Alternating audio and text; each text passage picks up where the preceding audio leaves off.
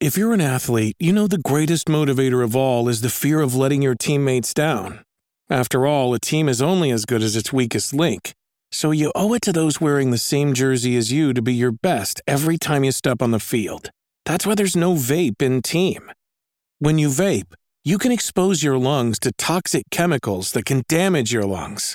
If you're a step behind, the team's a step behind. Brought to you by The Real Cost and the FDA.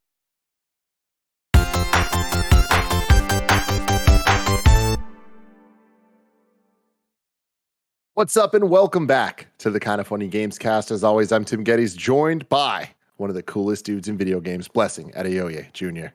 I love that I finally earned the spot. I feel so honored, Tim. Also, I wasn't here for the last few episodes. Last week, my voice is gone. My voice is still trying to climb its way back, and so you're going to hear it come and go, but I'm very happy to be back. I have never seen a human being lose their voice for this long. It hurts me to hear you like this, Bless. I've never had this happen to me before. Usually when I lose my voice, it's probably a good maybe 4, possibly 5 days at the worst. I've lost my voice now for over a week, and I don't know how this happened. It wasn't a bad cold that I had. It was a very light cold. All my other symptoms were very light. I didn't feel that sick at all. But my voice just decided to peace out and not come back. And so the one thing you need for your job. Yeah, exactly. And so I'm dealing with it. I do like where my voice is at. I do like I feel like I've hit the point where it does have that little sexier tone to it. Je ne sais quoi.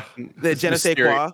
Which Plus, yeah. might not be factual. People in comments are like, "No, you do not sound sexy." But I'm gonna keep that to myself. So don't tell me the truth. Yeah. Well, that's good. That's good. That little voice that you heard as well, making his return to Kinda Funny content. We have the Nitro Rifle, Andy Cortez. Mike, you will agree with this statement: is that when it comes time for the playoffs, 70% of your best athlete is going to be better than a lot of other athletes. Bless is our best athlete. 70% of him at health, that's going to be better. That's going to vault us into the championship round, Mike. I would take him any day of the week like that, Andy. Exactly. Right. And that, of course, is the master of hype, the host of the Kinda Funny X-Cast, Snow Bike Mike. Tim, thanks so much for having me on the Games Cast. And usually when I'm here, that means we're talking Xbox. And this week we got a great Xbox one. Oh, we are definitely talking Xbox today because rounding out our group, we are very, very honored to have the head of Xbox Game Studios, Matt Booty. Woo! Hi, guys. Thanks for having me on. Thanks. Matt, thank you for coming. This is awesome. I was working with the Microsoft PR a little bit. We're going back and forth. We're like, oh, let's get him on XCast. It's like, no, we got to do Gamescast. We want to make this like broader. And I love it. I love that gives me an opportunity to hang out with you. So I'm very, very stoked about that. We're going to be getting into a whole bunch of fun stuff today, a whole bunch of Xbox stuff. You guys wrote your questions in. We're going to ask them. It's going to be a good time because this is the Kinda Funny Gamescast where each and every week we get together to talk about video games and all the things that we love about them. You can get it on youtube.com/kindafunnygames or roosterteeth.com. If you wanted to get it as a podcast, all you got to do is search your favorite podcast service for Kinda Funny Gamescast and we'll be right there for you. If you wanted to get the show ad-free, if you wanted to watch it live as it's being recorded, and if you want the exclusive post-show, you got to go to patreon.com/kindafunnygames. Just like our Patreon producers, Pranksy, Tyler Ross, Delaney Twinning, Julian the Gluten-Free Gamer, Alex J. Sandoval, Techie Haas, James Hastings, Casey Andrew, and once again, Pranksy have done. Thank you all so very, very much for that. If you don't have any dollars to toss our way on Patreon, that's totally cool. If you're out there buying video games on the Epic Game Store, use our Epic creator code, Kinda Funny, and that will help support us without costing you a single dollar more. So that is very, very cool. I want to get right into it because we are limited on our time with Matt. I want to let you all know I played as Sora in Super Smash Brothers. I got a bunch to talk about that, but we're going to save the what we've been playing section for the end of the show. We're going to get right into the Xbox stuff. Starting here, Matt, what have you been playing? Literally the last thing that I played would have been my awesome retrofitted Game Gear over lunch. You can get brand new screens for these, so this thing is older than time. The screens go bad, but they make awesome new high-res LCD screens. I think this is a Tato best of, so I got Space Invaders here. So that's that. But I get asked that a lot. The reality is, if I've got time after everything going on at work and looking at all the games going on in the studios, I actually like to spend time coding. So I spend a lot of time in Unity working on my own stuff. Nothing fancy, but I like making a game end to end, code, music, art, the whole thing. And just keep him, staying in the craft. So if a lot of people ask, what are you playing? I'm more likely to answer, well, here's what I'm coding. And in this house, my wife spends a lot of time on the Xbox. So a lot of times at night, I'll go out there with a bowl of cereal and watch her playing whatever it is there. So that's kind of how it goes in this house. The game that you're working on, is this completely just for fun? Do you plan to release it one day? No, they're not anything that could be released. I put write-ups about them on my LinkedIn, so you can go see some of the stuff. I did one sort of over last winter, which was a multiplayer tank game because I wanted to learn about multiplayer networking in Unity. I wrote the whole networking stack kind of on top of a thing called Photon, which is pretty cool. Anybody can use it. Like I'm telling you, it's amazing. What you cook. And right now I'm working on a tower defense game because I wanted to learn more about loading levels. And I started thinking, what's a game that's got a bunch of levels that I could load in? I'll make a tower defense game. So I'm working on that right now. But it's fun stuff. And you can go read a bunch about it on LinkedIn. Yeah. What kind of motivates you to be like, oh, I want to do tower defense or I want to learn multiplayer stuff? Is that influenced by the Xbox Game Studio ecosystem? Yeah, it's more like it is. I think it's a lot more just like looking around at what I don't know much about, right? Like I'll get into Unity and then you'll learn how to do this. Then I'm like, wouldn't it be cool if I could do that? And you sort of get into these corners of coding, right? And I don't know, these days, compared to when I first started making games, back in the day, I grew up working with guys like Ed Boon. You go back to the original Mortal Kombat, it was Ed Boon wrote all the code, John Tobias did all the art. So it's like two people that made this whole game, right? And now, you get hired in, it's like you're not even a physics programmer, you're a vehicle physics programmer, which is different than a character physics programmer. And so it's just gotten so specialized. I mean, maybe for me, it's a little bit of going back to the days when you'd sit down to work on a game and you were really writing everything from the operating system to the graphics engine to the user interface to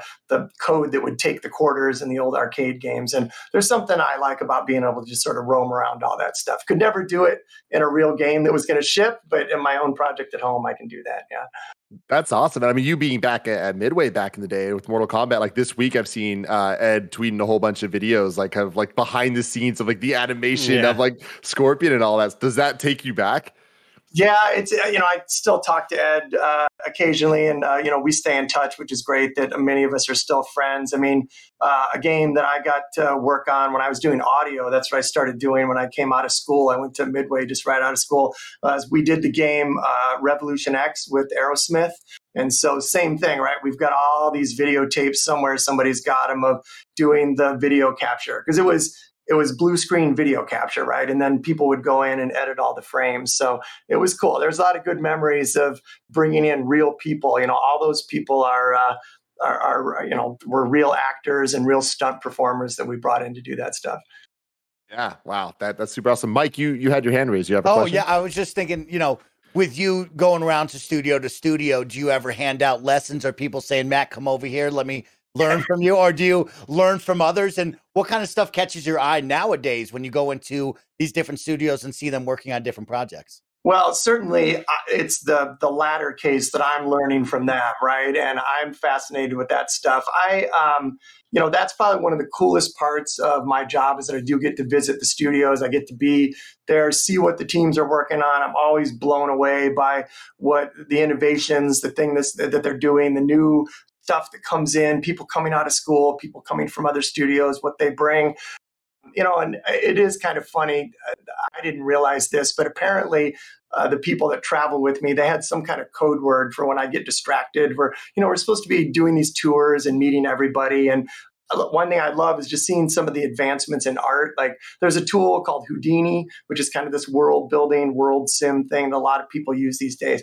It's just amazing some of the stuff that can be done with like procedural terrain, the physics, procedural buildings and cities. And if I see that on somebody's screen, I'm sort of like a bug to a light, and then they're running around looking for me. Where'd Matt go? We're supposed to be here doing this now. So I could probably spend all day just hanging out, learning about that stuff. It's one of the coolest things about games, right? Is it's all that technology, but at the core of it is people doing creative stuff with creative tools. What's the saying? Like games are the complexity of technology brought with the magic of entertainment. It's kind of that intersection. So I just love staying up with that stuff. I love that. we've been lucky enough to have Phil Spencer on the show, and for many years we've been friends with Aaron Greenberg, and so we've gotten a lot of the stuff. I remember when we first started Kind of Funny, we had Aaron Greenberg on the show, and we kind of talked about one of Xbox's, I forget the marketing term for it, but like it was one of the most ridiculous falls ever. It was like the greatest lineup of all time or whatever, and it had like Lara Croft and Chief and all this stuff. Now we're kind of moving into this era right now that is kind of unprecedented. It's insane that in the next couple months we have some major Xbox releases, not just Xbox, but Xbox Game Studio releases, hot off the heels of Psychonauts 2, and I mean even with Game Studios it was PlayStation, but Deathloop, right? Mm-hmm. Moving on now, we have Age of Empires, we have Forza Horizon 4, we have Halo Infinite, all kind of within a couple weeks of each other. Like, I have so many questions about that, but just top level, how excited are you for this to kind of like, what does this era mean to you? Yeah, well, it just first of all, like huge shout out to the teams that have been able to deliver these bigger games. Given, we're still mostly working from home. Most of our teams are spread out and remote. There's been a lot of really cool games made and shipped in the last 18 months, 12 months. I'll just say the bigger the game, the more difficult we found it to be. So it's just been a massive, focused, dedicated effort to get games like Age, Forza, and Halo ready to go out the door for our fans. So very excited for it. It's just being in the middle of it. You work on these things for a while, right? And you're in them, and they seem, the projects take a long time these days. To get to that point where you're on the edge of being able to, release it to the fans is so cool. Earlier today, I was talking to Shannon Loftus. She leads the Age of Empires team for us. And I was telling her, like, 9 days, you're 9 days away. And she's like, I know, I can't sleep. I'm like, I'm excited. I'm terrified. I'm like, it's all of it. So it's just a great moment for studios. I think mostly it's a reflection of all the hard work by our teams. We've had some really difficult times over the last year, particularly for these bigger games. But it's kind of the culmination of what we've been trying to put together, is to really get this collection of studios that can make great content and bring it to our fans. And, it's awesome that we've got this all kind of lined up in a great period this fall. Is it hard to not look forward and look down the line? And because I got to imagine part of you wants to kind of appreciate the time you're in right now and understand that this fall is going to be a banger, right? Like this next couple quarters are going to be awesome for what Microsoft is doing. But is it hard to not look down the line and say, all right, but once that's done, we also have we have A, B, and C, and D due next year or whatever. Yeah. Like, how do you sort of manage that? Yeah. It's a great question. I'll just say the studio heads, which is just a fantastic group that I get to work with, they'll give me feedback, and feedback is a gift, that, hey, you should take some time to celebrate a little bit more, because I'm like, all right, great. We're shipping Forza Horizon, Halo, and now what's going on with E3 next year?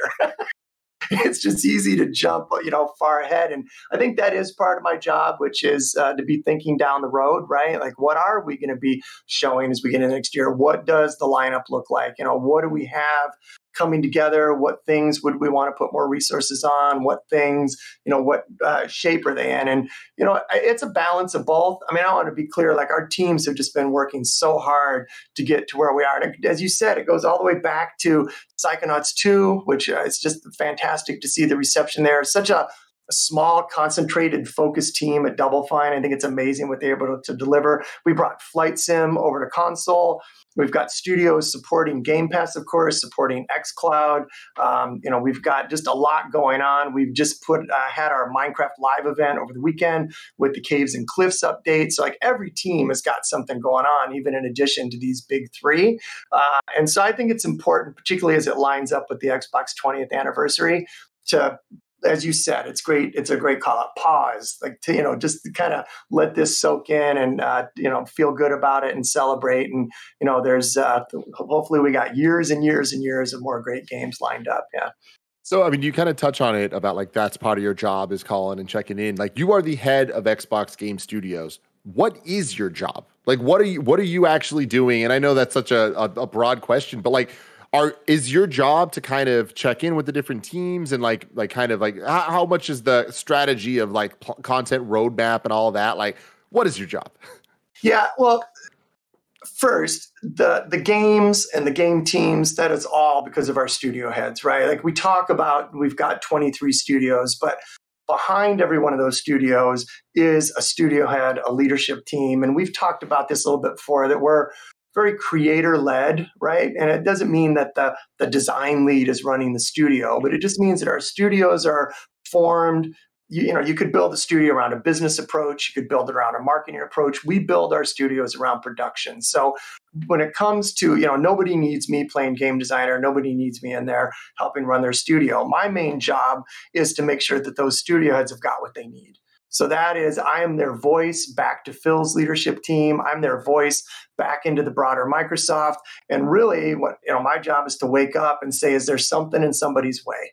Like right now, what is Bonnie Ross, who's, working with her team to get Halo, is there anything that I can do to help her today to get out of the way? What is, Alan Hartman, who's working on Forza Horizon 5, like what do they need, the team at Playground? And it's really just to be of service to them, to get stuff out of the way. And there is that strategic aspect to be the person who's looking down the road. Phil and the leadership team that I get to work with do a great job about, we kind of break things down into sort of, there's, near term, some midterm, and then some longer term stuff. I mean, I was talking with our leadership team, I think it was last week. It's kind of interesting to think that at one point in time, our xCloud was one of those far off in the distance things, right? There was a time when we were just sitting around like, wouldn't it be cool if, right? I mean, there was a time when Game Pass was one of those things, and, they come together, and then you got to think about what's down the road further. So that's really a lot of my day.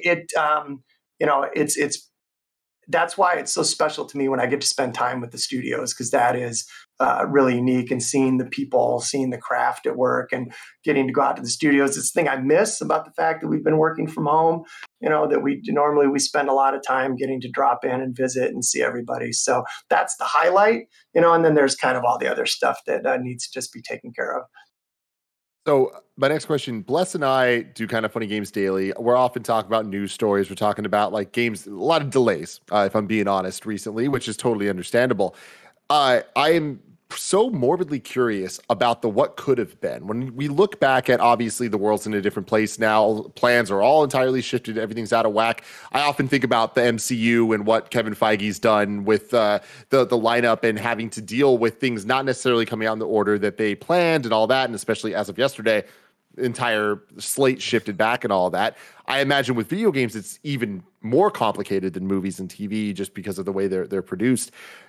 And get into as much detail as you want to here, but how different would the last 2 years have looked without the pandemic in terms of Xbox Game Studios? And Matt, before you get started, understand that Tim is not just curious; he's morbidly curious. I am morbidly curious about this. Morbidly, that's I'll say. I'll just go with curious. I think we would have. So a couple things. I think we got to sort out. There's a lot of things going on in the industry right now, and in addition to some of the delays that I'm going to put in the bucket of just people have had a lot of other stuff on their minds in the last 18 months, right? Just from a social point of view, a social health point of view, there's been an awful lot to think about besides just how do we get games done? Even just basic sort of day-to-day stuff, like my kids aren't in school, so they're home all day, and how am I supposed to sort of get my work done while that's going on? So I'm always trying to keep in mind that is one layer. Then there's just a layer of some things being slowed down because we've had people working from home. We're trying to adapt. But I just think there are also some trends underlying that about how people want to work, right? About some choices that they want to make, about how things get done. I think that we are perhaps maybe rethinking how we approach games. I mean, you wind the clock back. I mentioned we're on the 20th anniversary of Xbox. It used to be that a game, you'd ship it and that was it. There were no updates. There was no nothing, right? It just sort of went out the door. And now, the real work starts almost the day after you launch, right? I mean, it's not the case that we're going to launch any of these games we're talking about and get to go on vacation. There's content, there's things that we do to make sure that everybody can stay engaged and keep having fun. So I think that those trends would have happened anyway, that we'd probably be in a point where we're rethinking how we go about making games. I'll say, that with more and more people playing games comes a demand for more games, which means that more people want to make games. There's more demand for people that know how to do that. And that's also just changed the way that we've gone out and found people in the industry, what we call co-development partners, outsourcing partners, people, any game has got dozens of people that provide content and things that they build and help code for the game. And, just even with the industry, that's changing a little bit. So I think that maybe there might have been some games that came out a little sooner. Maybe things would have gotten done a little bit more smoothly. But I think there's some industry trends going on that still would have happened, around how we build teams and how we approach big projects. Mike? Yeah, talking about new trends and kind of evolving the industry and how we create games and how your team works. I would love to ask about collaboration. Of course, that is the word of the year with It Takes Two collaboration between your first party studios and also the big news that we heard of the Initiative and Crystal Dynamics in that partnership with a third party outside studio. What's that like to you as like kind of the top of the pyramid talking with these studio heads? How does that go about and what's it like with a third party bringing in for that group? Yeah, it's a great topic to hit on. It kind of builds on what I was saying. I think we're at a point in the industry where if you've got a team like the Crystal Dynamics team that comes available, which has got great pedigree, good success, just a lot of skill, and through connections and the fact that we got Daryl Gallagher at the Initiative who knows some folks there, and they become available. Back to sort of what's one of my jobs day to day, it would just be. I'd be remiss to say, well, like we got to find a way to make this work, right? We've got a team that's got experience building the kind of thing that we're building, who's worked with some of the people that's now available. It was not a standard situation because they're not usually out billing themselves as sort of a co-development studio like many places are. But we found a way to make it work. And I think it was through some of the personal connections that we've got. So I'm excited about it, just in terms of what it adds onto the team that we've already got there at the Initiative. And again, just it's too precious of a resource right now in the industry to not jump on that. And, we can figure out some way to get a contract done or whatever we got to do. And in terms of the teams working together, that's a place where I think the technology is evolving, right? Like how do we review builds? How do we play games remotely? How do we look at 4K art and as crisp and as uncompressed as we can? How do people just pass a controller around? You can't, we don't have people in the same room here play this. No, do you see like this doesn't feel right? Like that's a little harder, but I think it's pushing the technology. And there's definitely times when it's a pain in the rear. We're kind of having to do stuff that feels unnatural. But one thing I'm really excited about is that it opens us up to bring more voices into games, right? Like game development, game production is definitely centered around pockets, at least in the US and even in the UK. And if we've got tools where it doesn't matter where you live, it doesn't matter what your background is, and you can join a game team, I'm just excited about being able to find new talent in places where we haven't looked, people that haven't had access because of a personal network to getting into a game studio. That is exciting to me, like bringing new voices, new skill, new talent in. And I think that's kind of the gold at the end of the rainbow that doesn't feel so much like a rainbow sometimes right now, but I think that it's a definite positive for us. One more follow-up to that. What is it like with working with outside studios? What's your involvement with, like, let's say, Contraband and Avalanche Game Studios? What is that like for you, where it's not really under the umbrella, but of course we're partnering with that team on the Xbox side? What's that like for your role? Yeah, just because we're at this 20th anniversary, maybe I've been spending a little too much time lately kind of thinking back, like, what was it like 20 years ago, 10 years ago? And, those publishing relationships 10, 15 years ago, you maybe had a small team that was would work with a studio like that. But today, our games are integrated so tightly with the platforms, right? Like, how is this game going to interact with Game Pass and the audience there? What does it mean to make a game ready to go out on xCloud? What does it mean for a game to be able to play well? We still have a lot of people playing on Xbox One. Like, how do we make sure we're ready for that? So the integration there is a lot tighter. So we've just got bigger teams. We work more closely with them. And we, again, come at it from a point of service of how do we set them up. With a game like Age of Empires, the game was developed by Relic up in Vancouver, but we've got a full team here in Redmond that works very closely back and forth with them. And I think that's the norm. I think you could look at just about any big game in development right now, and it's going to be rare to find that everybody working on that game is sitting in one building. It's going to be distributed, and it's going to have a lot of different people working on it. You mentioning looking back, obviously it is Xbox's 20th anniversary as of today, as of the day of recording. You guys just announced that on November 15th, there will be a fun look back at Xbox's history and all that. You've been with Xbox Game Studios for a while now. Looking at all of that, like what are some highlights for you of like key moments in the Xbox Game Studios history that you think kind of are some of the most important pillars? And then really that's just context for, do you think we're going to have any of those moments in the next year or two? Yeah, that's a good one.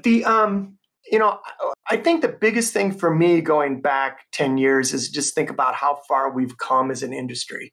And I look at that in a few different layers. I think first, we have been on a 10-year journey to try to bring more people into Xbox, to bring more people into gaming. And when you think about all the work, there's no one thing that I think you could point to. I think it's the aggregate, the accumulation of what does it mean to create a welcoming social network, a community that wants to invite people into Xbox, and what is all the work that goes on behind the scenes to make sure that we create a place that's fun, that's safe, that both parents can be on, but they can also create a situation where with parental controls, their kids feel safe to play, right? Like that's been such a journey for us to go from kind of just the gamer to the world, right? We really want to open up gaming to as many people as possible.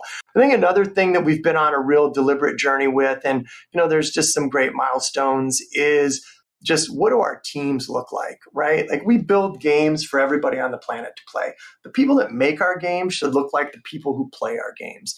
And we've made progress. We got a lot of work left to do there, but like the voices and the faces and the people that are involved with making games should reflect the same awesome mix of people that we've got out in the world that are playing games. And I feel much better about where we are today than where we were 10 years ago. Certainly better than when I started making games like a long, long time ago. And that's a big one. I think another thing is that we've set ourselves up to be able to grow with bringing in more studios and having them feel comfortable that they're not going to lose their identity. The Minecraft acquisition and working with Mojang, I learned so much from working with Mojang about what's important about a studio culture and how much it really plays through. I like to say that when you play a game, the fingerprint of every person that worked on the game somewhere is in those pixels, right? It comes through. And I just learned so much about what's important to preserve there. So those are big ones. And obviously, along the way, there's been just great game launches and the new things created like Sea of Thieves. And, here we are at, the anniversary of Halo even, right? So new things, old things, it all comes together. Coming off of the Sea of Thieves thing, right? It was recently reported that I believe the numbers for Sea of Thieves are around 25 million, which is super impressive and that's super awesome. Does that make you guys go, we want to see more Sea of Thieves, like in terms of the type of game that it is? Because I know Xbox Game Studios, in terms of the catalog, is very diverse, right? You got your Forzas, you have your Halos, you have your Gears, you have so many different types of games. Does Sea of Thieves success motivate you to want to chase after that type of game, that type of experience for the audience? I love that question because it's got a lot of layers to it. So I'll try to tease some of them apart. Probably the closest thing that we have to the next Sea of Thieves is Grounded from Obsidian, which might seem like a weird kind of a thing, but that game was made with a really small group of people. I think that it's the kind of game that's got a great foundation that we could be working on Grounded for the next 5-10 years, right? I mean, it could keep growing. If you remember when Sea of Thieves first came out, some of the criticism was there's not enough to do. It's a cool idea. Maybe the world isn't realized enough. But when you then look at what we started the summer with the Pirate's Life, with how we were able to bring the Disney characters into Sea of Thieves, that's a pretty long journey for something like that to go on. So, I think that the next Sea of Thieves, the next 25 million players, is lurking somewhere in one of our games like a Grounded. In terms of steering the teams toward games, it comes back to what I said about being creator-led. I want them making the game that's inside them that they want to make. And then our job is to support them. And the cool thing about Game Pass is that it's got room for everything from Halo to smaller games like Grounded. We've got some really cool stuff that's a little bit smaller coming from Obsidian. We have smaller teams. By smaller, I think of 75 people. Our studio up in Montreal, Compulsion Games, and what they're working on. Single player, multiplayer, big game, small game. We really orient to what does the team want to work on that they feel passionate about. And the last thing anybody needs me thinking about is what I call sort of portfolio bingo. Like, I don't want to go to Tim Schafer. Tim, we really need a rodent-based mascot platform. That's not in the grid anywhere. Like, let them make what they think is going to be cool, right? I mean, jumping off of that, with PlayStation Studios finding so much success kind of with their pedigree of games and their IP that they focused on the last generation or so, building into, some of the biggest AAA, debatably quadruple A games out there. You just said that you're not really chasing this or that, but do you ever kind of think as the head of Xbox Game Studios, I want us to have one of those type of games? First, just to bring it up, I mean, hats off to Sony and their studio system and the leaders that they've got there. I mean, it's fantastic, right? You can't argue with the quality and the craft and the games that they've delivered and that they're working on now and the stuff that we've seen so far. So just, kudos and hats off to them. I think I tend to come at that less of one of those and more making sure that we are paying attention to fan expectations, right? And I think that there's a certain kind of game that generates an anticipation. It kind of becomes this big tentpole moment. It's a game that fits that intersection that everybody can play, and it's also a big world that you feel like you can have, you can inhabit. And I think those kind of games are important. And certainly, it's been a place where we have not been out in front. We haven't really had the sort of one-to-one with Sony there. I don't necessarily want to get into what's our Uncharted, what's our Horizon Zero Dawn, what's our this, what's our that. I don't think that does anybody any good. But you hit on a great point, which is what I take away was what are those games that have got universal themes, that have got a big world that people want to get lost in, that have really well-realized characters and really high production values.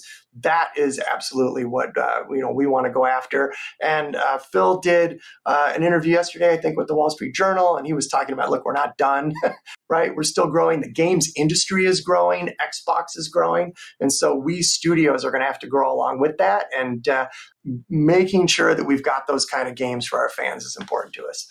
I wanted to go for it, Andy. I just wanted to mention kind of going back to what sort of game is out there that could be our next Sea of Thieves, right? You mentioned Grounded, and I know back in the summer we had heard the reports of Everwild kind of being put on hold and sort of going through a restructuring and a relaunch in sort of ways.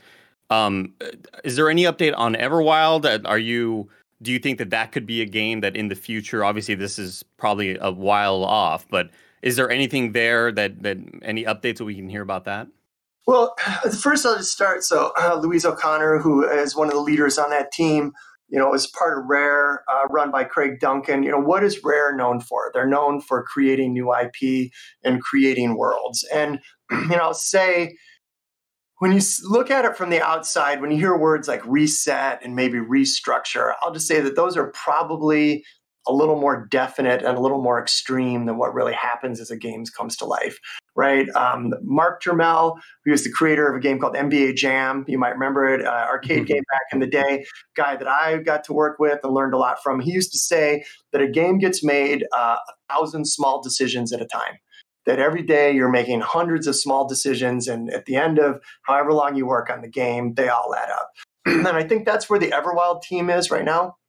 Is they're just trying to make sure that they've got something special. We've shown kind of a glimpse of a world. You've seen the art style that the team has got, but we want to get it right, And so I think any game that you went and were able to sort of spend a behind the scenes year with, it's that mix. I mentioned Shannon has this, there's some days where you're just terrified. You're just like, what are they making? What is this? How is this ever going to come together as a game? And then you balance that out with, a day later this build comes together and you're like, wow, this is magic. Like this little bit of this game is magic here. So I'll just say that, we'll share more on Everwild when the team has got some cool stuff to show. We know that there's excitement and anticipation for it. And we don't want to just keep things hidden for too long, but it's just natural that a team's going to kind of go through some of that process. And it's one of the things that has changed also in the last 10 years is our teams just try to be more transparent about what's going on. Here's what we're working on. Here's where we are. And, that's the window into that world, though, can also sometimes, it can be easy to want to put labels on it and things. But to me, it's kind of an ongoing process. You're always trying to just do what you need to do to make the best game you can. This episode is brought to you by Purple. It's funny, the last few years, everyone has been really interested in their sleep quality. There's all these methods for getting a great night's sleep, meditation, yoga, mattress toppers, but no matter what you do, if you're sleeping on a terrible mattress, your sleep will also be terrible. It's that simple. That's why I recommend that you sleep on a Purple mattress. That's because only Purple mattresses have the Gel Flex Grid. Unlike memory foam, which remembers everything, Purple's Gel Flex Grid bounces back as you move and shift. I absolutely have been loving my Purple pillow. I've been talking about it for so many years. The Purple mattress as well is such a fantastic way to improve your sleep. I could not recommend it more. Getting a great night's sleep starts with having a great mattress. Get a Purple mattress. Go to purple.com/kindafunny10 and use code kindafunny10. For a limited time, you can get 10% off any order of $200 or more. That's purple.com/kindafunny10. Code kindafunny10 for 10% off any order of $200 or more. Purple.com/kindafunny10. Promo code kindafunny10. Terms apply. Next up, of course, I want to give a shout out to HelloFresh. Meal planning and going to the grocery store is so 2019. Get rid of those to-do list items with HelloFresh. They're here to keep you stocked, chopped, and fully brocked.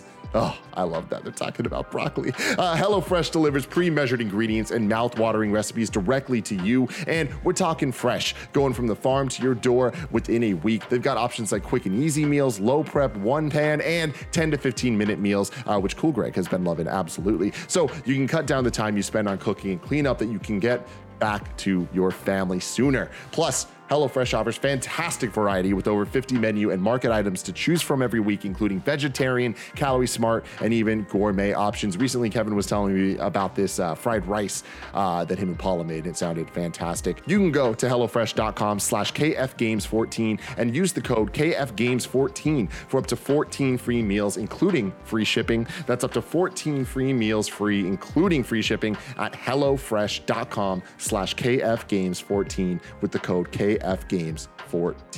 And finally, shout out to Fitbod. Sometimes keeping your workout motivation can be tough, even more so if you get bored with what you're doing or it gets too easy, because making progress means overcoming new challenges and keeping yourself engaged. That's why Fitbod created a fitness program that adapts to you with new exercises to adjust how you're progressing. Cool Greg's been doing this. He's been training for his half marathon, and Fitbod's been a great thing to help keep him accountable, keep it feeling fresh, just keep him motivated to keep his exercise up and keep trying new things. Fitbod's algorithm uses data and analytics to help you build on your last workout to maximize your results. Plus, Fitbod workouts are balanced to avoid overworking muscles with varied exercises to keep you sharp. You can pick up the pace on your fitness journey with Fitbod today, and your future self will thank you. You can get 25% off of your membership at fitbod.me/KFGames. That's 25% off at fitbod.me/KFGames. fitbod.me/KFGames. Games media has kind of functioned a certain way for a long time. And I think with that, we're kind of used to talking about a game and in the same way of game development, where the game comes out, like you said, and then, hey, there's nothing after that. But now that's totally changed. And so the way we talk about successes or failures or whatever kind of has ebbed and flowed. And, Bless bringing up Sea of Thieves, 25 million players now. Like, that was a game that 10 years ago we would have talked about as a failure. Oh, it came out, people played it for a little bit and then never played it again. But then there was this quiet. And then all of a sudden, a year later, we're all talking like, whoa, here's this news story. This is insane. Internally with Xbox Game Studios, are there any crazy success stories like that, even on a smaller scale, that you're surprised people aren't talking about, even though that's the reality, that maybe internally you guys are all like, yo, we have something here. And like games media just doesn't get it? Well, I don't know, that don't get it. It's a great thing. What's the quote? I'm sure who knows who said it first, but it's you can work for years to be an overnight success, right? And, there's definitely something to that. I mean, just even something like Minecraft Dungeons, which is an offshoot from Minecraft. I don't think people realize like how many people are playing that, how big it is, right? And it validates this idea that the Minecraft world is big enough. We've done some experiments with trying to offshoot from Minecraft, and some haven't really gotten traction, but Minecraft Dungeons is really kind of becoming a whole game unto itself, right? And back to the question that you asked about, what do I do in my job? I think that's one of the places that I can be helpful to the studios, which is trying to be a little bit of a shield for some of that tension. Because it happens internally. Hey, we launched Sea of Thieves. We gave it a shot. We're 3 months in. Is this thing really going anywhere? Should we put the team on something else? And I wish that I could say that there's some kind of recipe or wisdom to it, but it's just a gut of the team believes that they've got something. I see something. Like, what can we do to try to buy this team more time? And it's not that we want to, chase after things. We've had some games, that come out that don't quite hit, and then the team says, "Look, we don't see a path here. It's not coming together. Let's get that team working on something else," right? And we want to make sure that we're being honest with ourselves about that. But you don't want to. I think it's important now to stick with things and see where they go. One of the things that I like that you mentioned before was about Rare, and talking about that. Rare is known for new IPs. That is where they shine. And that's something I love, because Rare historically is one of my favorite studios. And I never put that together that, the reason why I love them so much is that because they have done so many different projects that have all been new and fresh and awesome. For you, when you look through Xbox Game Studios, is there one studio in particular that sticks out to you in terms of a studio that you're excited about to put out a new project? And that could be on any level, right? That could be on Halo Infinite being the biggest game of the fall, or it could be on, people don't expect what Redfall is going to be, or whatever it may be. Yeah, well, I think Redfall is going to be cool, because I have seen builds of it, and it is pretty cool. And Heck yeah. It's one of the cool things about the partnership with ZeniMax and Bethesda is to get to spend time with Harvey Smith down there again. As we've bought these studios, one thing that happens is they come out with a game, or they're close to coming out with a game. It gets attention. We go talk to them. We acquire them. But you look at like Obsidian, they had to ship Outer Worlds, after we acquired them. We acquired Compulsion Games, and they had to ship We Happy Few and wrap that up. What I'm excited for is the first full turn of the crank under the Xbox banner. So Psychonauts 2, which we just shipped and we gave a little more time to, that was started well before we started talking to Double Fine. So, just one example, I'm excited to see what Double Fine's going to come up with, because this will be the first blank piece of paper under the Xbox banner, as it were. Everything that they were working on before is wrapped up, is shipped. It's so great to see the success with Psychonauts 2, but now we're in that cool phase where blank piece of paper, you've got the support of Xbox, like where could that lead, right? And we know that Tim has just got a mind full of thousands of games yet to be built. And so, there's something in there. So it's exciting to think about what's up next. What do you think that actually means? Like, what does, it's now an Xbox banner game, this is why that means that's going to be different? And how much does Game Pass have to do with that? Well, I think it means a couple things. One, I think it means that they've got a little latitude to take some more creative risks, right? If you're a 100-person game studio right now trying to go out and find a publisher, and you're trying to raise money to pay your team, it's human nature that you're going to want to maybe gravitate towards genres right now that have got a little more attention, or you're going to want to sort of pull in some buzzwords, and you need attention, right? Battle Royale, everything. Bitcoin funded metaverse, right? I give you guys all the buzzwords, right? So I think there's some creative freedom. I think also that they've got a little feeling of safety, right? I've got some theories about creativity, that sometimes when you've got limitations, when you've got pressure, that can create creativity, because you've got to find ways to solve problems. But at the same time, it's tough to be creative when you're under stress. And it's tough to be creative if you're trying to worry about making sure that your studio is all going to get paid. So I hope that the stability and longevity of Xbox lets everybody relax a little bit, and that creates a new layer of creativity.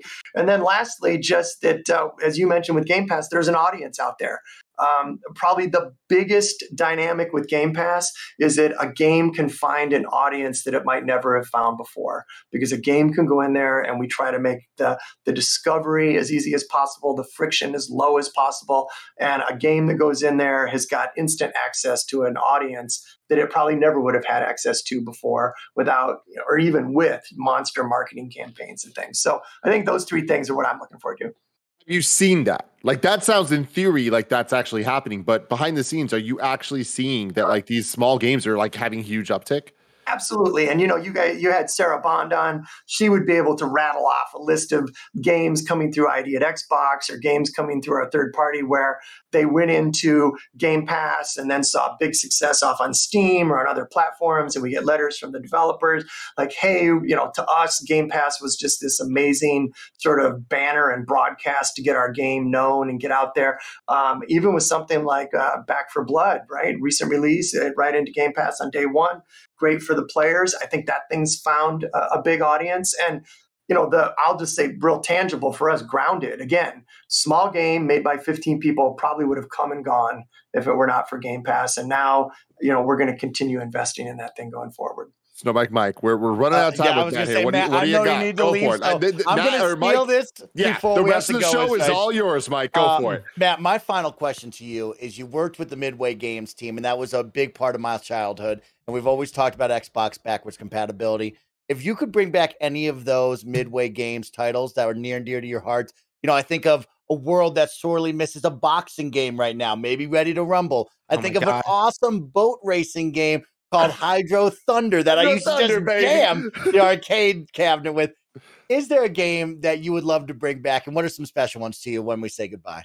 Yeah, well, it's first just super cool to think that Eugene Jarvis, the guy who created Robotron, Defender, and Cruisin' USA, one of the first games that I got to do the audio system for, just launched Cruisin' Blast on Nintendo Switch. Yeah, you did. Hell yeah. Circle of Life, and if you played it, it's very much a Eugene Cruisin' game.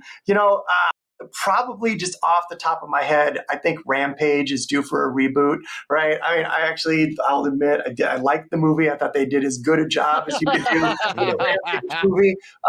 And that one I think is due for a legit reboot. There's probably some of those sports games that are due to come back. I mean, it's just, it's awesome to think about how many hours we all spent playing NBA Jam, NFL Blitz, even games that go back before that, like Arch Rivals, which was one right when I first showed up. And love Hydro Thunder. Steve Rank was the leader on that one, and it really set the bar for graphics at the time. We're probably due for a good boat racing game. It's cool to think about what we could do with all the GPU ray tracing power that we've got now, water effects, all of that. NFT boat racing game. Oh God, we got it. There you go. 100 boats put around an island. Matt, thank you so much. This has been an honor to have you. Like I said earlier, this has been a very fun conversation. Where can people find you, and what should people be excited about this fall with Xbox?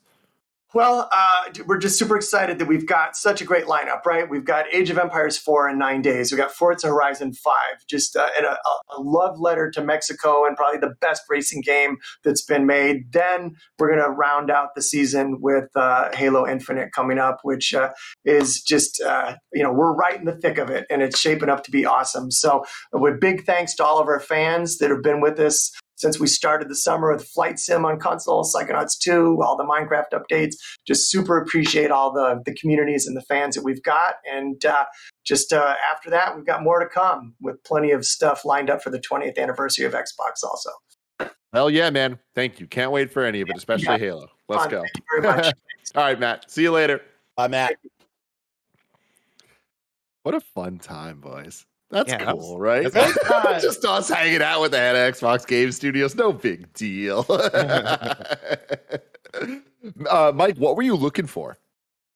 I was looking for my copy of Rampage because I was going to say I was gonna say, Matt Booty, please sign my copy. I knew that you were That's looking for Midway games. Rampage. When you Yeah, started looking, yeah. I was like, he's looking for a copy of I Rampage. was really 100%. hoping you were going for the Ready to Rumble box. I thought he was going Hydro Thunder because the Hydro Thunder on N64 was a blast. That's was- hella funny, dude. That was really awesome. Shout out to Jeff and Matt for taking the time, and for you, Tim, for inviting me on to be a part of that and us to all share that awesome moment. That was really, really cool. Yeah, that was super awesome. That Like, was awesome. As somebody who's deeply entrenched in the PlayStation ecosystem, I love Xbox so much. Like, it's all like actually talking to them, and the same thing with the Phil Spencer interview that we did a little bit ago. It's always so cool and fun to like hear them talk and hear them actually talk in a way that's very open and frank and like give actual real answers to shit that we ask. So, like, not like PlayStation. We don't get to That's talk what to you're saying. PlayStation is my problem. Yeah, I'm sure who's talking to us? No one's talking to yeah, us. I'm sure they're open and frank, but like, let me talk to you, Jim. Just let me talk to you, Let me Jimmy. talk to you. Yeah. So we still got some time here. I want to hang out with you guys, talk about what games you all been playing and all of that stuff. Real quick, I know we've talked to Metroid Dread to Metroid Dead, as they say. But Bless, you recently beat it. I want to get your thoughts because it's definitely a game that I think a lot of people are surprised by. Yeah, it's one that I was excited for this is a big Nintendo game coming out this year, and I'm going into it. I was going into Metroid Dread as somebody who typically doesn't get sucked into Metroid games. You know, I've tried out the original Metroid, I tried out Super, and I've tried out Prime, and usually I get a little bit into them and I fall off pretty quickly just because historically I just don't think those are my type of games. But Metroid Dread was one where I was like, I want to try this out. One, because there's this excitement of, hey, this is the Nintendo game, and then also coming off of reviews, I was like, oh, I definitely got to check this out. People are absolutely loving this game. And so going into it, I had an interesting story arc with Metroid Dread where in the first half, I want to say, I actually wasn't enjoying myself as much. And I think that comes from multiple things. I think part of it was I wasn't expecting how difficult the game was. I didn't realize that Metroid Dread was going to be one of the harder games this year. And that ended up being like a love-hate sort of thing later on because I ended up really loving the bosses, and the bosses were definitely the most difficult part of the game. But the other thing was there are so many Metroid elements that this game, I think, stays true to, but in ways that, for me, don't strike me as modern game design in the ways that, like, the big thing, and this is, of course, like, a back and forth argument that I've had with people on Twitter, and I totally understand the fact that this is Metroid. The invisible, or not the invisible walls, the destructible walls are a thing that I just was not able to get past in the first half of it. And I think the big part of that for me has been the fact that I would often come across the breakable walls and go, and not realize they're breakable and go, okay, this must be where I backtrack. This must be where I had to go back and figure out how to use my ability that I just got elsewhere in the map. And I would do that and then get lost and then not remember where I was. And I wish the game, at the very least, either did a good job of pointing you in the right direction when you do decide to go off and explore, or, you know, made those breakable walls or those moments a little bit more telegraphed, because, you know, they give you an ability, and spoilers for Metroid, you get abilities. They give you an ability to highlight where the breakable walls are, and they give you that like probably about halfway through the game. Once I got that ability, I was having a great time with Metroid Dread. I didn't realize that was the specific thing that was holding me back the whole time, is the fact that there wasn't any sort of telegraphing for where those things were. And so I would get lost, not figure out where I'm supposed to go, look up a guide and go, oh, I blew up this wall, but I didn't blow up this other wall that drained the rest of the water. You know, stuff like that was really getting me in that first half. By the time I started to get into the second half and had way more abilities and started to get a feel for the controls a bit more, even though the controls at the end of it never really fully sat with me either. By the time I did start getting used to that stuff, I actually started to really love the game, specifically in those boss fight moments. I think the game does such an excellent job of introducing boss fights where at first blush they feel like they're the most impossible thing ever, and then you start to get a feel for, oh, how am I supposed to dodge this thing? Oh, okay, no, there's a small opening here. Oh, they must want me to do this, and then you try and you're like, okay, they definitely want me to do this. Okay, I'm getting better and better at it as I go, and then you get to phase 2, and then you get to phase 3, and there's something about that process that I really love in a boss battle that feels half or maybe like a third solving a puzzle, and then the other 2/3 actually executing and actually taking this thing out. I love that, and I think Metroid Dread does that masterfully. And by the time I got into that final boss fight might be one of my favorite boss fights I've done in years, at the very least, if not like ever. I love that Metroid final boss, and that was one that was frustrating me for hours on end. By the time I got to it on Sunday, it probably took me about 3 hours, I imagine, to beat that final boss. And by the time I actually got there, it felt like nothing I'd felt before, right? Like it just felt great to be able to take that boss out and have that experience. And so, like, overall, I ended up really digging the game at the end of it. But there are things here and there where I'm like, man, I understand that this is the franchise. I understand that Metroid is getting lost, and Metroid is the breakable walls, and Metroid is all these things, but I don't. Maybe part of it is that's not for me, and I think the other part of it is, like, I played other Metroidvanias that do that stuff a little bit better, or at least telegraph where you're going a little bit better. I think of something like Ori that divides its map into zones to where you're not really going to backtrack all the way, to the other side of the map to get an ability that you're going to use all the way elsewhere. Usually things are a bit more truncated to kind of help you out with that kind of thing. I wish Metroid would take cues from that and a few other Metroidvanias, but overall, I still had a really good time with it. Yeah, I love that, man. I'm right there with you. I think a lot of your criticisms are ones that me, as a very, very, pretty much as early as you get Metroid fan, like I think that they're very, very apt, very true. But I'm right there with you with the final boss of, man, like that is something that's going to sit with me for a very long time. Like, not because it itself is necessarily that memorable or anything. I think it just builds so well to get to it that there's a moment in the game, like I would say about 2/3 through, that from a boss on, you're just learning to face the final boss. And I think that that's something that I haven't experienced in a game ever to that extent of, like, wow, they really made me feel helpless with the boss fight 3 hours ago, that I've had similar boss fights now 4 or 5 times, and every time I feel helpless in the beginning, but I learn one little thing that by the time I get to the final boss, I'm like, oh shit, gotta add all those things together. But it's awesome, and it feels so good, and as well as the ending just being incredibly. There's a certain phase in that final boss that feels like it lasts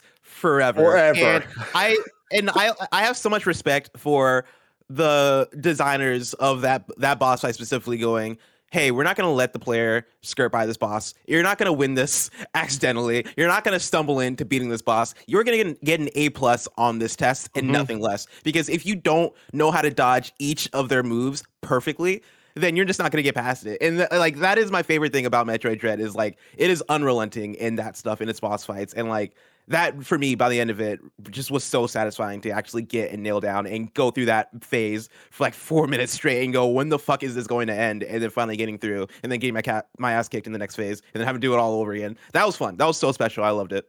It's a game that I love despite all of the issues I have with it. Yeah. And like, the last night was just me and Janet and arguing with Jeff Grubb about the jumping and how I hate the jumping in this game. Oh, I hate it too. And he's an old man stuck in his ways, Andy. Don't argue with old men like Jeff Grubb on Twitter, I think it's so archaic, and it needs to be the standardized way of jumping that any other game has ever had. You tap A to jump, you tap A to hit the double jump, and you shouldn't have to be hitting right or left to do it, because that's just how double jumping works, But in this game, you hit A, and then if you're not moving laterally, you hit B, whatever the fuck we're calling it in these days. You hit jump again, and then you turn into ball form. And the amount of times that I've died because of that, and just I'm just so wired with any other game and how double jumps have worked since the beginning of my video game playing days. I found that very, very frustrating. Along with some of what Bless was mentioning with the breakable walls, and I ended up I think I'm pretty close to the end. I ended up stumbling upon the item that lets you see secrets and see what areas are breakable, because there is an item like that I thought I would have gotten it after the game ended, but then I ended up kind of just exploring a bit, and a very risky exploration, because I don't know how the fuck I'm supposed to get back to where I'm supposed to be. And I don't, that's another kind of annoying thing, is that I love Hollow Knight for the amount of fast travel. And it's not even that it's insanely convenient. There are many times in Shovel Knight or in Hollow Knight where, like, God damn, the fast travel point is way the fuck over there. let me make this trek. It's going to take me about 5 to 10 minutes just to get over to that spot. And that's fine. I just like the ability to be able to fast travel to wherever I want, as opposed to this goes to here, this goes to here, teleportation here, ride the tram to that place. That's the stuff that that has been a little bit frustrating for me, but I still think it's really smart in that I feel like I'm constantly still discovering things, even if I'm going to a spot that I didn't really want to go to. And I realize, oh shit, I have this other ability that I haven't gone back to over here yet. And you end up finding 10 missiles or whatever. Yeah, I have a lot of issues with this game, and I still think it's really damn good. Yeah, like I felt like so many aspects of the game made me, or it felt like they wanted me to hate the game, honestly.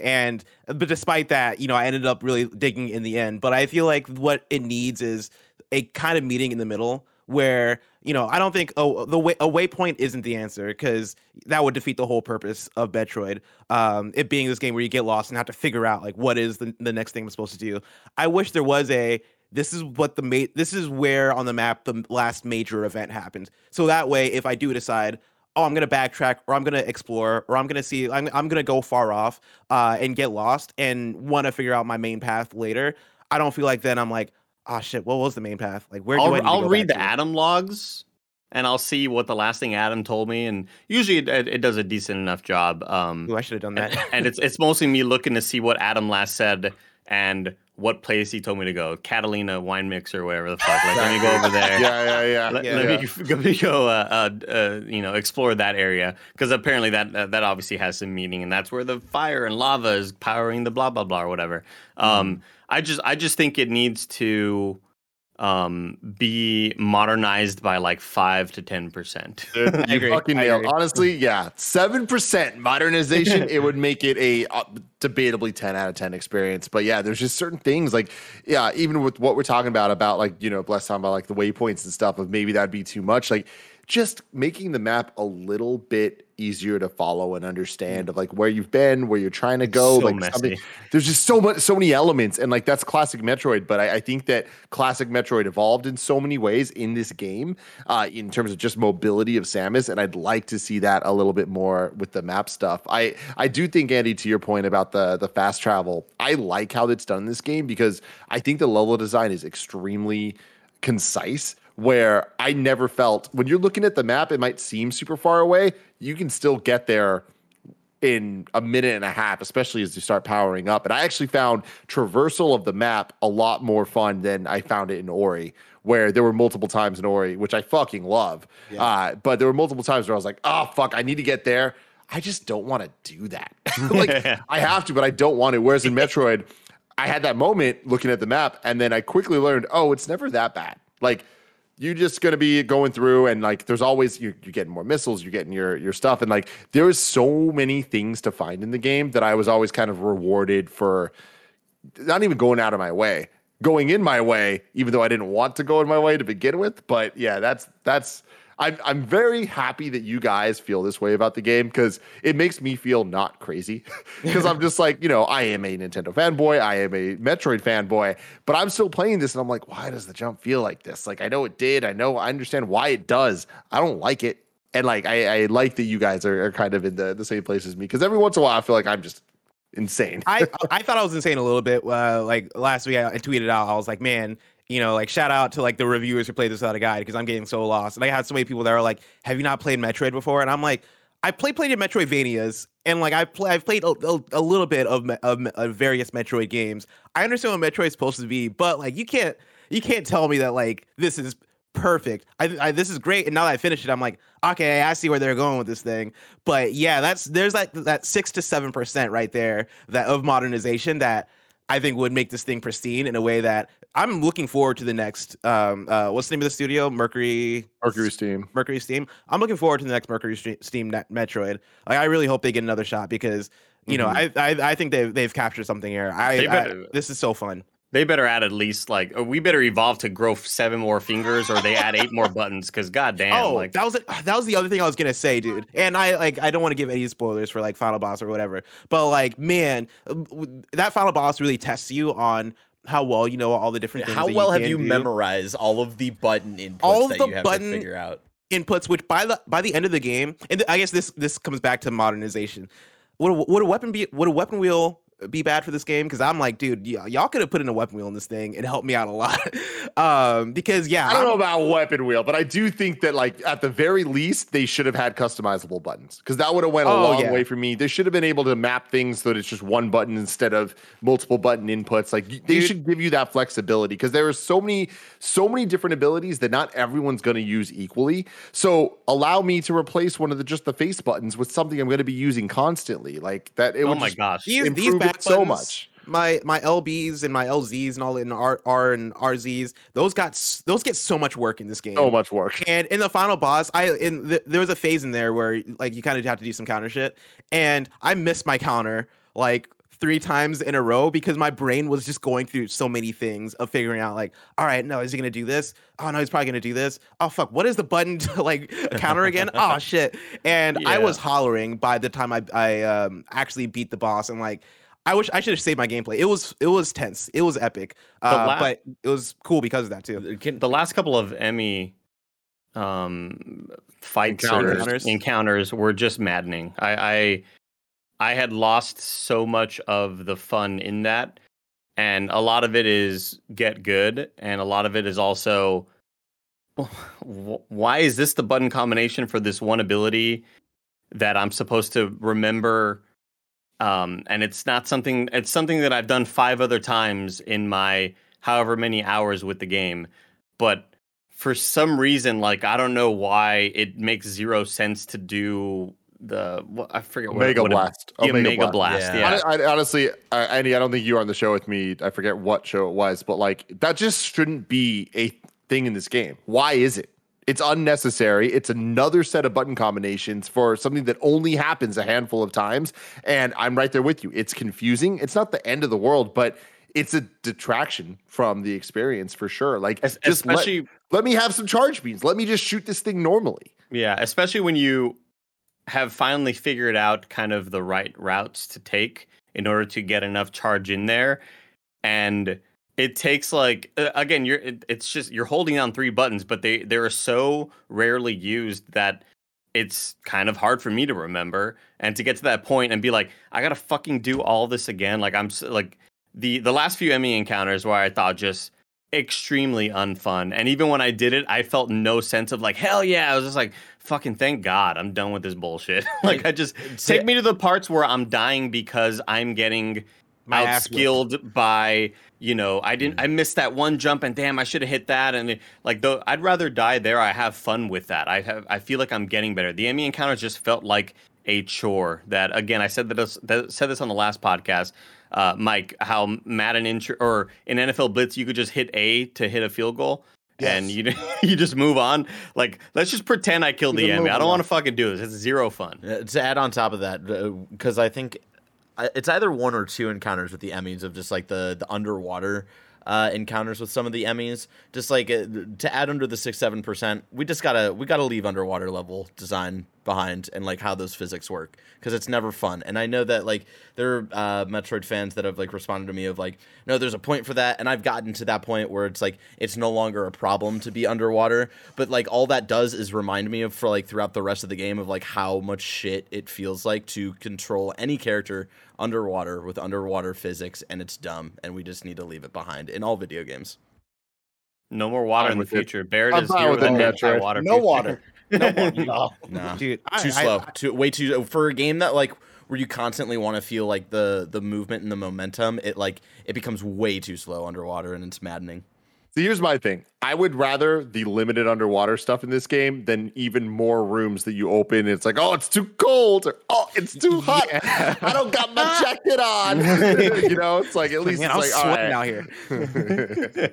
I can't wait for Metroid Prime. Like I already couldn't wait for it because those games seem really cool. But like now that I play Metroid Dread, I'm like, dude, I want to play the trilogy. Like, give me that. Why haven't we gotten that yet? But also, yeah, I can't wait for the future of that because that's really cool. Two things there, man. Playing through Metroid Dread on the Switch, both in the OLED handheld and then just on TV the entire time, I was like, holy crap, I can't believe a Metroid game looks this good. I can't believe that it is this cinematic and epic, and holy fuck, this is what I've always envisioned this being, kind of. almost. Why the fuck does Nintendo not just have better tech? Like imagining this with like a PS5 or an Xbox Series X is like, it pains me. But even then it's like, okay, Prime though, holy shit, man. Like this in 3D, this type of design and understanding of like the Metroid gameplay applied to 3D in a modern age with the amount of updates that we've seen Dread have compared to Fusion and prior. What will Metroid Prime 4 look like compared to Metroid Prime 1? I'm super excited. I still think at the end of the day, we're going to be having the exact same conversation we're having here of 7% of modernization would help it even more. But I'm excited and I'll take it. And I hope it actually comes out at some point. Yeah. Again, I just want to reiterate for the people that are eventually going to come for our throats. This is still a very, very good game. Like, it's okay to have criticism about something you love, and this game I think would probably be my game of the year if it didn't have those smaller issues, and maybe if I cared about the story a little bit more. But like, I think care about the story. I still think like mechanically, this game is so damn fun, and I love Samus, and again, as somebody who I played the Metroid Prime games at cousins' houses on their GameCubes, and I played old Metroid games when I was a kid and have no recollection of any of them. I have loved my time with this game overall, and I think it's definitely like a top 10 for me. Can't believe we hate this game. Can't believe we all hate this game. It sucks. Yeah, a funny thing. This game's shit. A funny thing about the story stuff is I actually think that the story is worse for you guys that are not Metroid like fans because you think it's more than it actually is. It is so bare bones. It is so limited. Like even if you knew honestly. everything about the other games, it's like it's not like I'm reacting. Like I think this game was incredible story wise for what it did. The choices it's made. There's a couple of moments like fuck, this is so hype. But like I could probably get you to that level in 5 sentences to get there. You know what I mean? But like, I just think going into it, they present these things as if they're like these like, holy shit, I wish I knew all this lore from the last 10 games. It's like, yeah, that lore is, it's not much. It just kind of is what it is. It's just kind of cool, like without spoiling. I'm not gonna lie. I assumed that I was jumping into the third Mass Effect game. I was like, there must have been so many epic stories before this because this seems like they're trying to do a lot here. And I mean, for me. like honestly, it's like, and this is spoilers for fucking 20-year-old games. I'm not spoiling Dread at all, but it's like really in Metroid 2, there's this baby Metroid that you save. It's the last Metroid, and then in Super Metroid, it starts. The last Metroid is in captivity, and it's Samus trying to like take that Metroid on. It's those little elements that like they even tell you in like the previously on in this, like there is nothing else you really need to know. And it's just kind of like the hype of it all as it happens and the moments and like the things that you can kind of fill in as when certain things happen in this game. You're like, okay, that's cool as fuck. But anyways, any closing thoughts on Metroid Dread? Glad I played it. I feel like we've talked about this like so many times. 10 million It's like- fucking times. Yeah. It's great. Hey, It's a good ass game.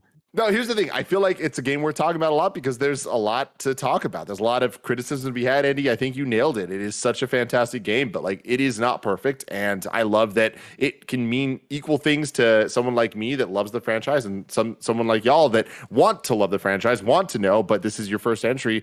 And the fact that both of us have very similar criticism, I think goes a long way to explain what this game is. Oh yeah, the obsession of sci-fi and bounty hunters and Samus looking so dope and unlocking different color schemes of costumes and wishing that I had a cooler color scheme when I had the red one because that shit looks old, like old color scheme old. And then you get the final one's like, God damn, dude, this is fucking fire right now, man. I'm starting to realize that like the thing I just love about this game is mainly the boss fights because for me it is Samus just beating ass in this game is the coolest shit ever. Like when you finish a boss fight and she like finishes them off, or like you have a random cutscene where she treats aliens like they're just whatever. Coolest shit ever. She is so cool, effortlessly. You know what the coolest shit ever is, guys? To end the show, I want to talk about one game. I teased it earlier. No. That was Barrett got them in earlier. Sora is in Super Smash Jesus. Brothers. I can't fucking believe it. It's here. This morning, downloaded the final Super Smash Brothers Ultimate Update, version 13. The final spirits are here. Sora is here. The new stage is here. The new music, all of that stuff. I played through the classic mode. I played an hour of just Sora in general, got some thoughts on it. I just can't believe this is fucking real. Bless, did you get any time with Sora at all? No, not yet. I cannot wait. We have a stream that we're gonna do on Thursday, I believe, between me and Mike. That we're gonna do the Sora Smash stream, and I cannot wait to get my hands on him. I'm very, very excited. Dude, just to let you know, it is not necessarily what you expect it to be, but it totally is if you have the right mindset. Sora plays very similarly to the way Sora plays in Kingdom Hearts, where it is floaty as fuck. So it's Mewtwo, but yeah, I know. So wrap your head around it. That makes sense. More a sword fighter Mewtwo, where it is very floaty. It is a lot about stay out of the air unless you know exactly what you're doing. When we watched the reveal of it, I was getting a lot of Bayonetta vibes, mainly based on the right B move of a lot of chain combos and stuff. And it is less Bayonetta and more Mewtwo for sure. Having said that, Sora is awesome. There's a lot of really cool, unique, gimmicky things, just like a lot of the DLC characters have had, where it's like, cool, let's take the Smash formula and add something different. With Sora, he has the different elemental abilities, where here you see he's using Faraga, and then it changes to Thundaga. Every time you like stop hitting B, it'll switch automatically to the next one through Thundaga, Blizzaga, and Faraga. But what's cool with them is it kind of like keeps you on your toes of thinking about like what the best strategy is to move forward. And what's really cool with Sora is, unlike most characters, he can actually do a move after his up B. You know how normal Smash characters, you up B and you kind of just like float down, you're fucked. You can't do most moves, but you can go from an up B to a right B. So that's fucked up. His getting back to his stage ability is fucking insane. I mean, yeah, we just saw it right now. It looked like he should have failed at least 3 times. Yeah, it is crazy, man. Like there's a lot of movement ability for sure, but it's very easily telegraphed. So that's the thing that I think there's a good balance there. And his on the ground moves, they're cool. His smashes are fine. A lot of just normal, what you'd expect from an up smash, down smash, like that type of stuff. But really what makes Sora special is just all the Kingdom Hearts elements, man. Playing through the classic mode, just like any new character's classic mode, it's designed around the character. They try to like theme it to fit right with the universe. And this being the final one in Super Smash Brothers, I love it because it is so Kingdom Hearts. Playing through the classic mode, it's stamina mode. So it's like, instead of knocking people off the stage, you are just classic health style going down, just like a more action RPG type game.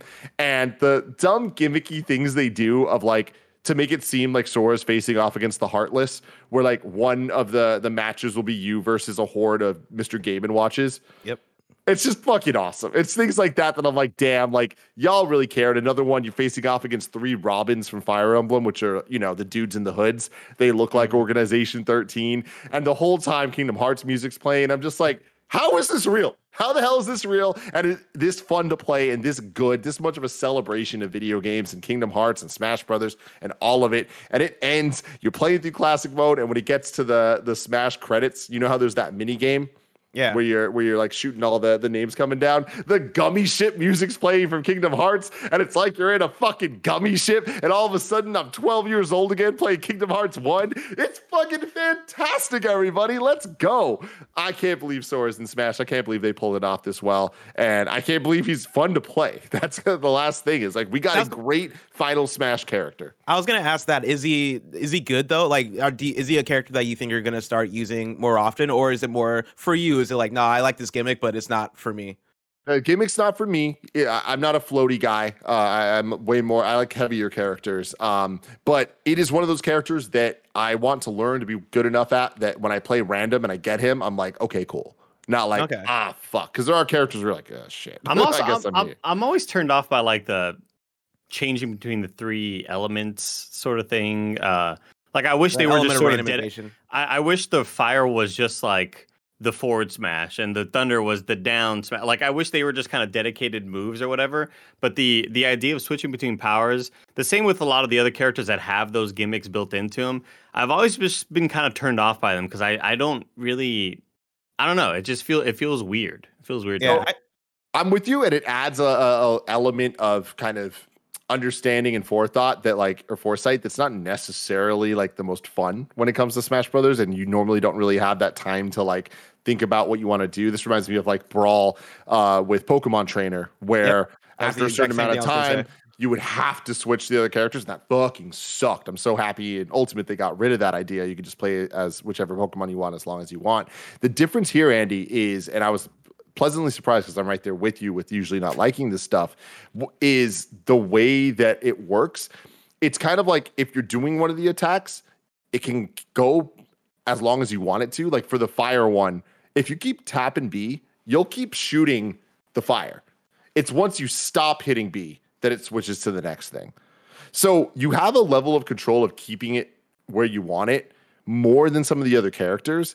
And since there is always 3 things it's cycling between, and since those 3 things always go in the same order, you're always like 2 cycles away from getting back to where you necessarily want to be. And they're attacks that happen quick enough that, at least in my experience, I was surprised that I was like, okay, I don't hate this as much as I do with characters that have similar mechanics, kind of like Robin or Hero and things like that. Mike, you more a Firaga guy or a Thundaga guy, Mike? Yeah, man, I like Earth Dagas, right? When he said that, Andy, in my mind, I was like, is he making shit up? Like, this is unbelievable. I really wanted to pause and be like, do you think this is a real thing, Mike? Have you not played any Final Fantasy ever? Let me tell you, man, it'll get Firaga to your soul. Look at Mike and think to yourself, yeah, that man's definitely played a Final Fantasy. A little Blizzaga, Mike. He started saying that, Andy, and in my mind, I was like, don't say anything, Mike. Just don't say anything.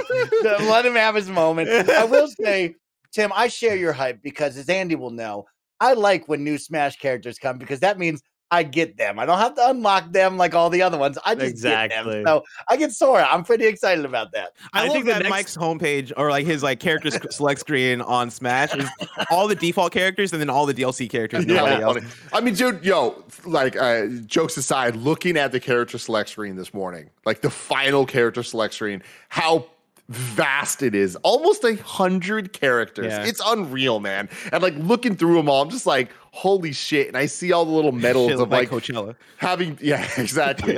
having this straight up, dude. It's the Coachella of video games. But like seeing the medals of beating classic mode with each of the characters, I'm like, God damn, we have come a long way.